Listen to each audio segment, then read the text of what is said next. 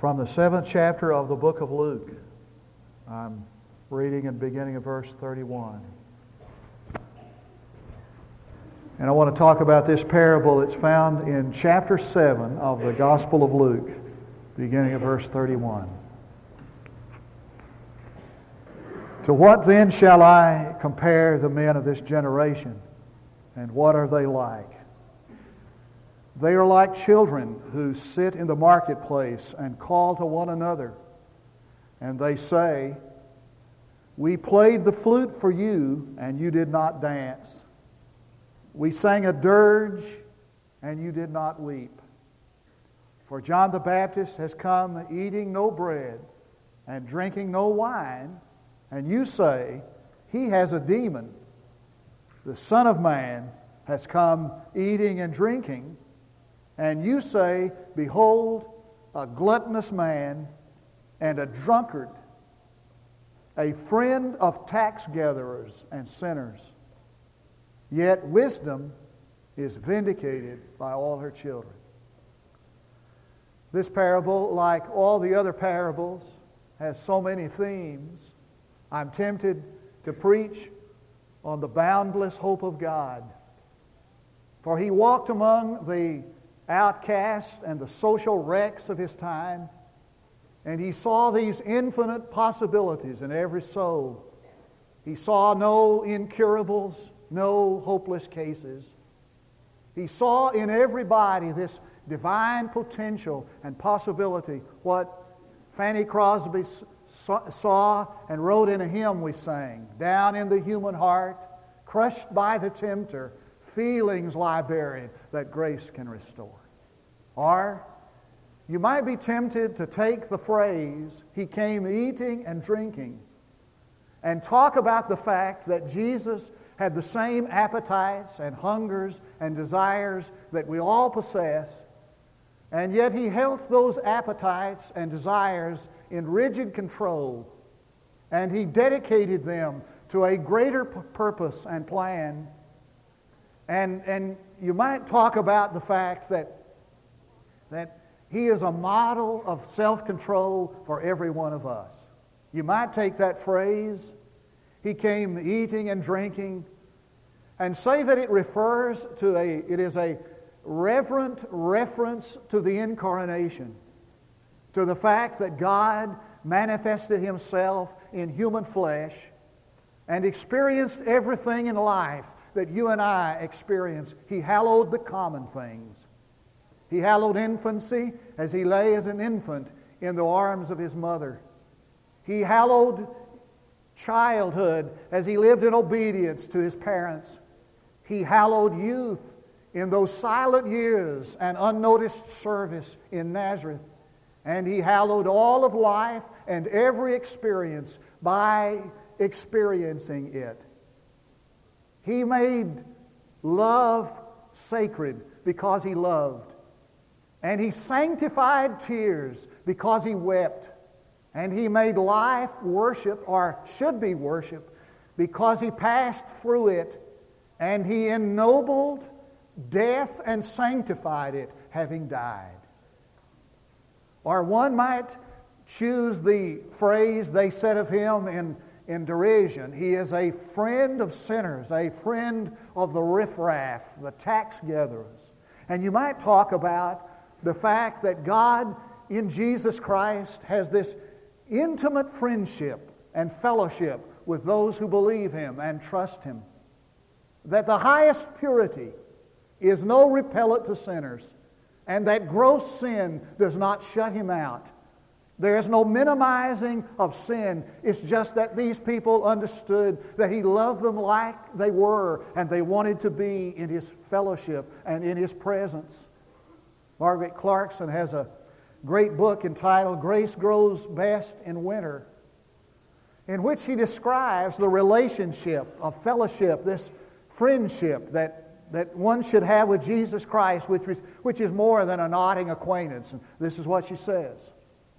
The companionship of Jesus Christ is no myth. He's the first person I speak to in the morning and the last one at night. Many days He's the only one with whom I talk all day. I try not to have too many days of such isolation, but sometimes they're inevitable. These hours, however, are usually very happy. We don't talk only of spiritual things, he and I, although that's part of each day's fellowship. We keep up a running fellowship all day long. Whatever I may be doing, I'm constantly needing his help with this undertaking or that habit or this attitude, and he's always available. He helps me with such particulars as reminding me that I left the iron on, or that I should run an errand or make a phone call, or by jogging my memory where I set my glasses down. Hadn't thought that might help me, but could use that. Together we enjoy the beautiful things with which he has filled my life.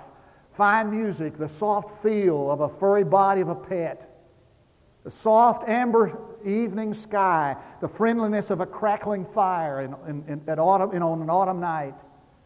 My heart is constantly reaching up to him in praise and gratitude. He fills it with himself. This relationship that I have with Jesus didn't come easy.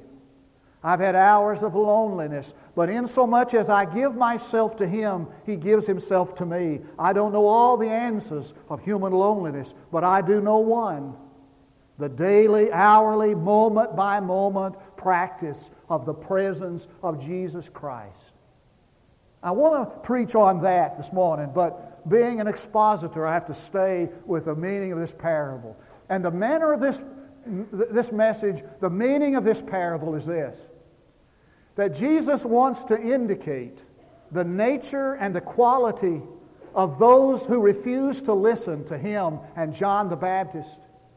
And he likens them to children playing in a marketplace. You have one group over here and they pipe the music and they say, we've sung the music, now let's play wedding. And this group over here refuses to dance.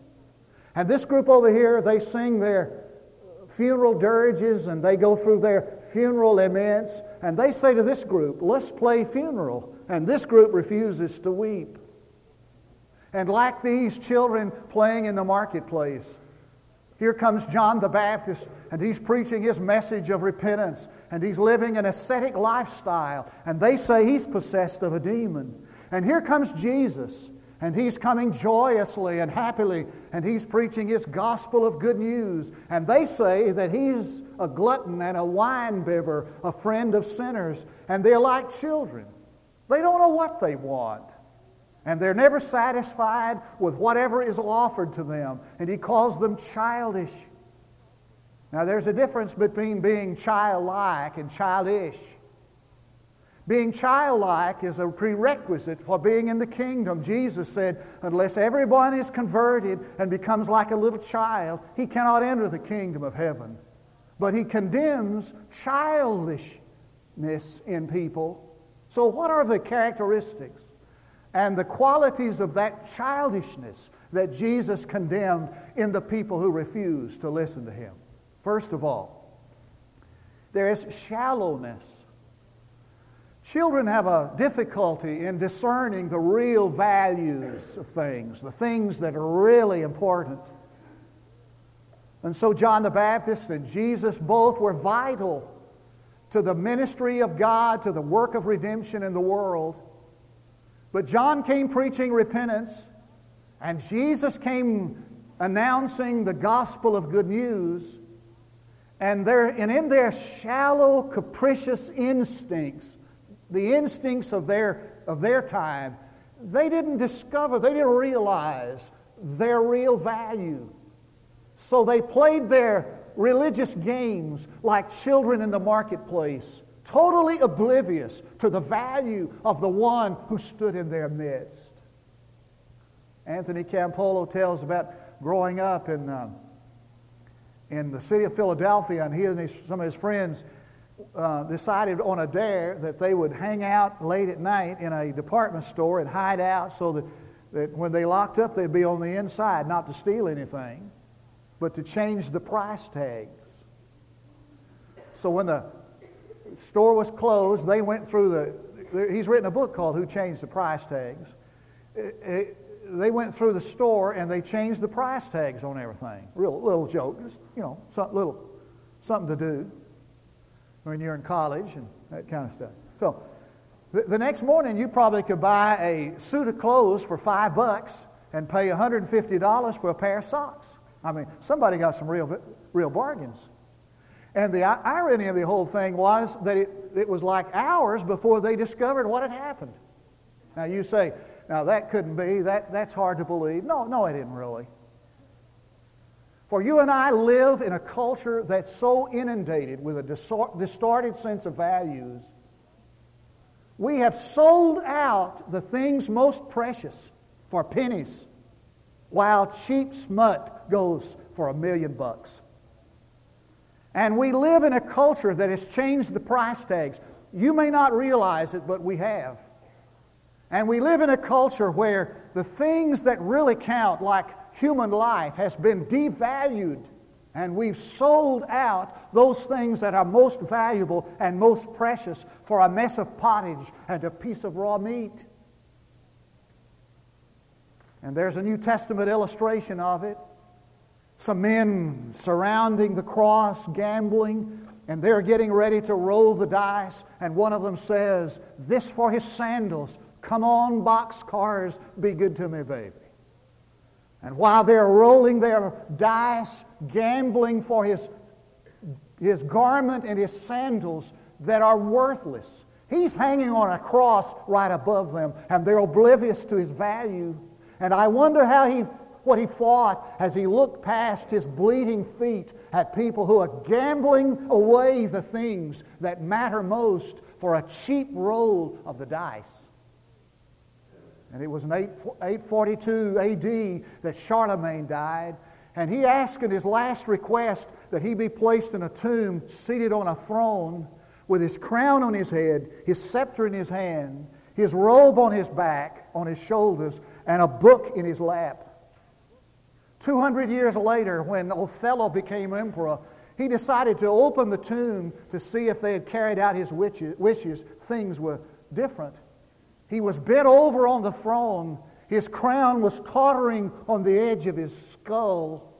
His scepter had fallen on the floor. His robe had been eaten by moths. But on his bones, the bones of his thighs, the book was still open as he had planned it. And a bony finger was still pointing at the place he had planned it. What does it profit if you gain the whole world and lose your soul? I'm reading the book by Cal Thomas, that famous columnist, and the hot potato on the talk show scene, almost as popular as Rush. And Cal Thomas has a book, and I'm halfway through the book. It's frightening to read it. The title of the book is "The Things That Matter Most." And he makes a point that we're living in a culture that has taken those things that are most precious and has sacrificed them for the want of money and power and status. Shallowness. And then there's selfishness.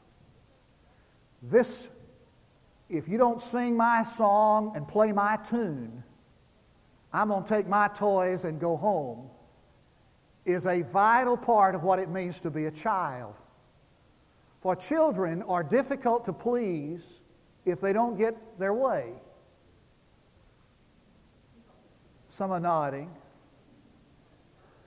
The other day I was in Walmart getting my dog food for Precious the killer dog. And I heard this around on the other side of the counter. I heard this blood-curdling scream. It sounded like somebody was having an amputation without means of anesthetic. And I went around the counter, and I see this little kid about 6 years old, and he's doing an impersonation of Lou Gaines, triple somersault, backward half gainer, right on the floor. I mean, he was kicking. It was amazing. And he was obviously wanting something on the shelf his mother wouldn't let him have. And so she said, "Now, well, you can't have that. You don't need that." And she started to walk off. He elevated the volume a decibel. I mean, it was like it was like devastating. And she comes back and she says, honey, if you'll straighten up, we'll stop on the way home and get an ice cream. That didn't work. So finally, she gave him what he wanted immediately. Tears were gone, and the guy was well. I mean, it was a miracle right there. You know. It's what I call the Scottie Pippen syndrome. Now, you know Scottie Pippen, he basketball for the NBA Chicago Bulls, and in the playoffs last year against the Knicks, at the end of the game, 10 seconds left, and they called timeout, 2 points behind, 1 point, whatever, and Phil Jackson, his coach, go there and designed a play that would win the ball game. Didn't include Scottie Pippen. He's the hero of the team. He's the main player. But the play was designed to go to somebody else. So when the buzzer rang and they would start back out on the court, he just sat there. And he told his coach, he said, you know, I guess he told him this. By sitting there, he did. If you don't design everything so that I can be a hero, I just won't play. Sound like anybody you know? Now, I'm not talking about playing basketball. Watch this. I'm talking about this kind of attitude and feeling that says that if things don't go my way, I'm going to close the door and walk away, and I'm out of here. And so here comes, whether it's with God or others. So here comes John preaching repentance. Here comes Jesus preaching joy. And they didn't like either one. They said, if you don't play my tune, sing my song, you're out of here. It's our way or the highway. And behind all of it is this basic thread or core of selfishness that pervades us all. A while back, a large group of young men who are the children of the baby boomers. We call them the upwardly mobile. We call them yuppies. They were asked a question like, what is the most important thing in life? This was their answer. They believe that a successful life means financial independence, and that the best way to gain financial independence is to be at the top of a major corporation. 2, they believe in themselves. There's no humble talk among them. 3, they believe in the corporate world. They are sure that the corporations they would lead are the most worthwhile institutions in the world, even more important than the church or the family. 4, they view as a drag on success any relationship that slows their ascent up the corporate ladder. Marriage is acceptable only if it does not interfere with their aspirations. And children, they never give a thought to having children. 5, loyalty is not high on the list. It's not that I'm going to be loyal to anything or anybody except that which will promote my self-interest. And they're the antithesis of everything that Jesus taught in Matthew 5. He taught in Matthew 5 that the happy people are the people who are poor, having responded to the needs of others. Not so, says the upwardly mobile. The happy people are those who have gained financial independence for themselves. Jesus said that the happiest people are the people who feel the hurts of humanity. Not so, they say. Happy people disregard what hurts others and think only of themselves. Jesus said, blessed are the meek. Happy people are the meek. They say, foolishness. The happy people are the go-getters, the ladder climbers, those who succeed in their goals of life. Jesus said, blessed are the pure in heart. The upwardly mobile say, that's terribly naive. Get a life. And we have entered an era. It's what Chuck Colson calls the looter's ethic, the age of the looter's ethic. Now, let me tell you what Chuck Colson's talking about.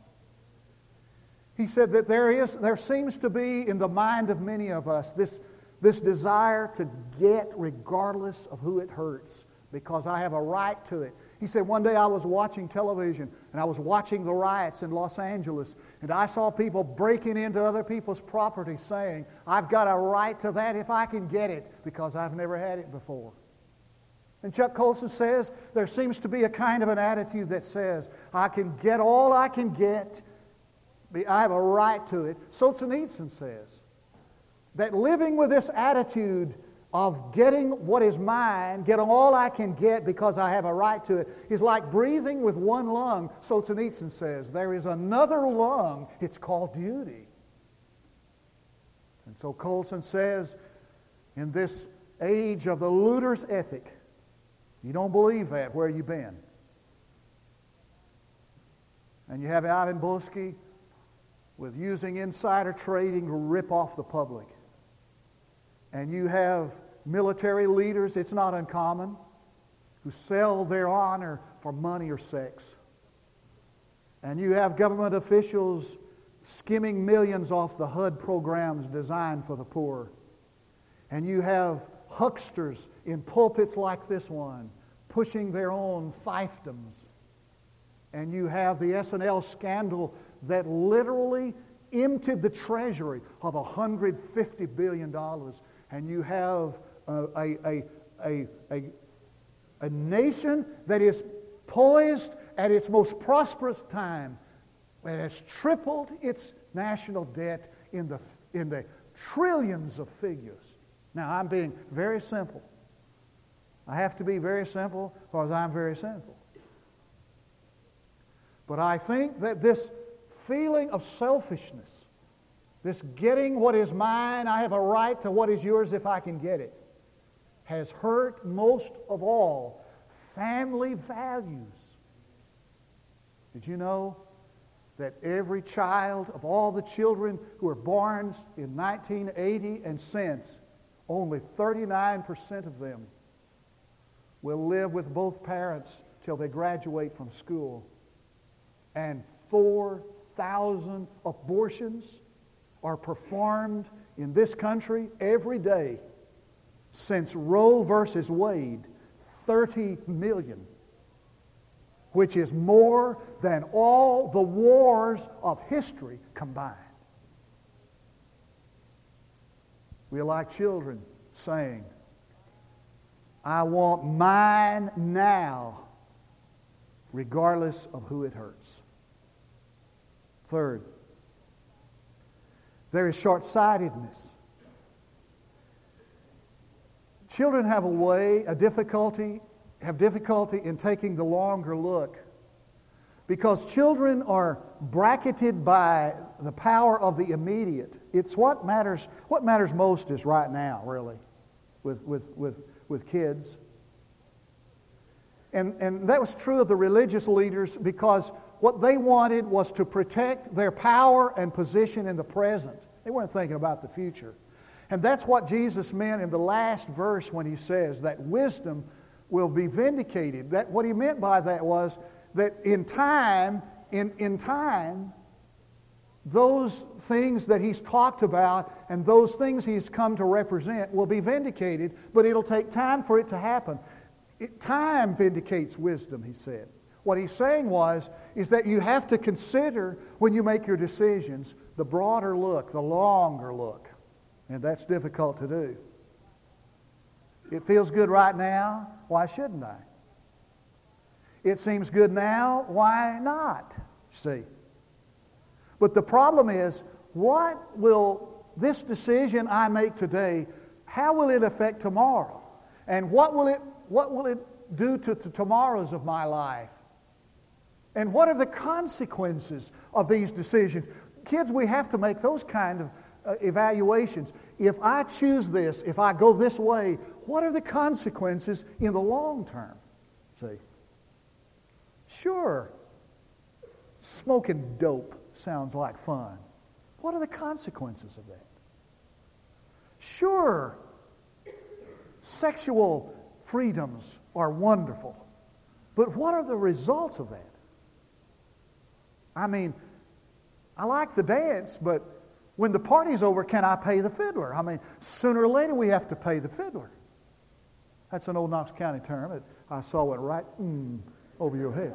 What I'm saying is that somebody has to pay the tab. And the tab is the bottom line that's drawn, which tabulates the result of the decision I make in the present. And so the author of the book of Ecclesiastes said it like this. Watch this. He said, "Rejoice, O young man, in the days of your childhood, and let your heart be pleasant in the days of young manhood. And follow the impulse of your heart and the desires of your eyes. Yet remember, O man, that God will bring you to judgment for all these things." Well, let me tell you what he was saying. If it feels good, do it, man. If it looks good, go for it. But remember that one day you stand in an accounting mode before the throne of God to answer for it. And that has to be considered. 50 men, 95 years of age. I was not asked to participate in this poll. 50 men, 95 years of age, were asked, what would you do if you had it to do all over? What would you change? This is what they said. We would reflect more, we would risk more, and we would do those things that will live after we're gone. I'm intrigued by the latter. It's like the black preacher who got up on the day that he was honoring the graduating seniors and said this: "When you were born, you were the only one crying, everybody else was happy. When you die, will you be the only one happy and everybody else crying?" The answer to that question depends on whether you go for the titles or the testimonies.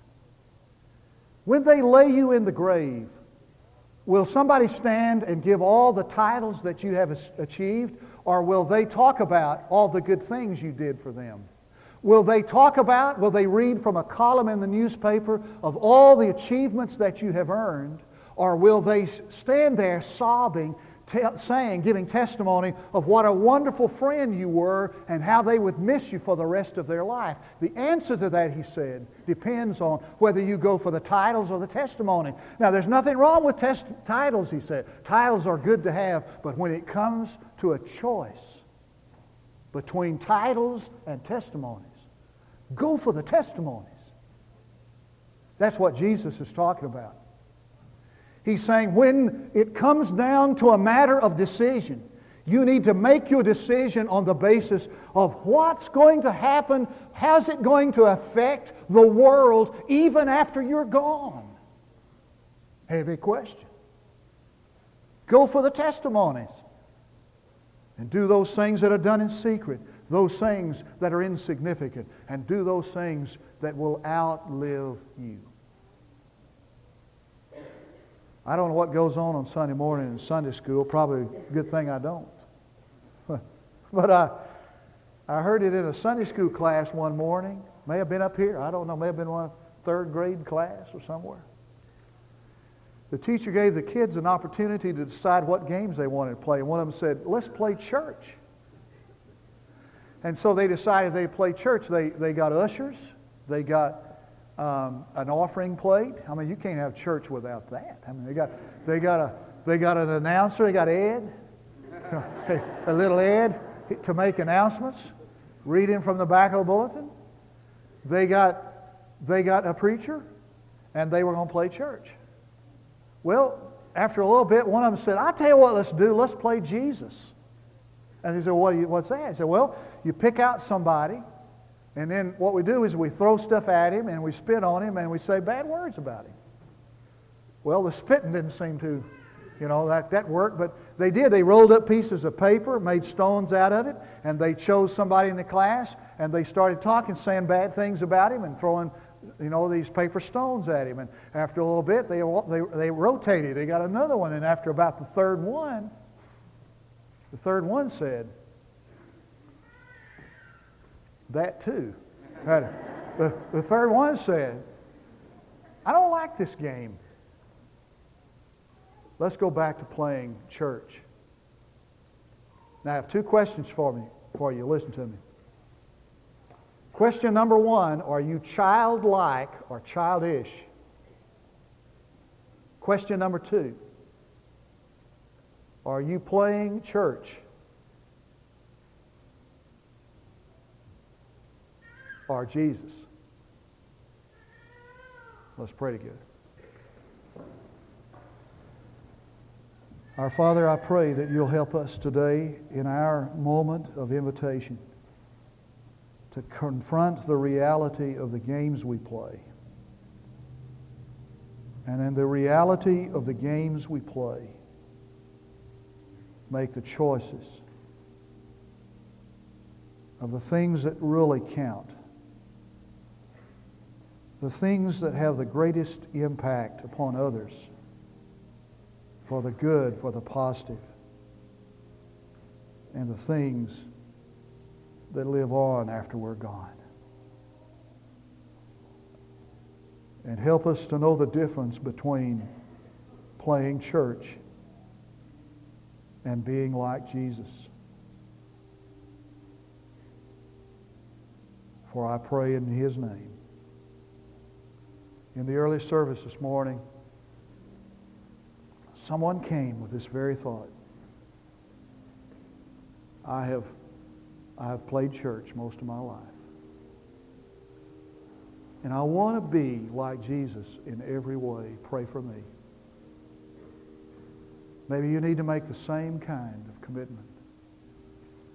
Or maybe you need to come this morning, as some have come in days past, to say, I have never known, I do not know what it means to be saved. But I want Jesus Christ to come into my heart. I'm tired of playing games with God. Or maybe you need to put your life in the fellowship or discipline of a church today. So while we stand to sing, we invite you to come.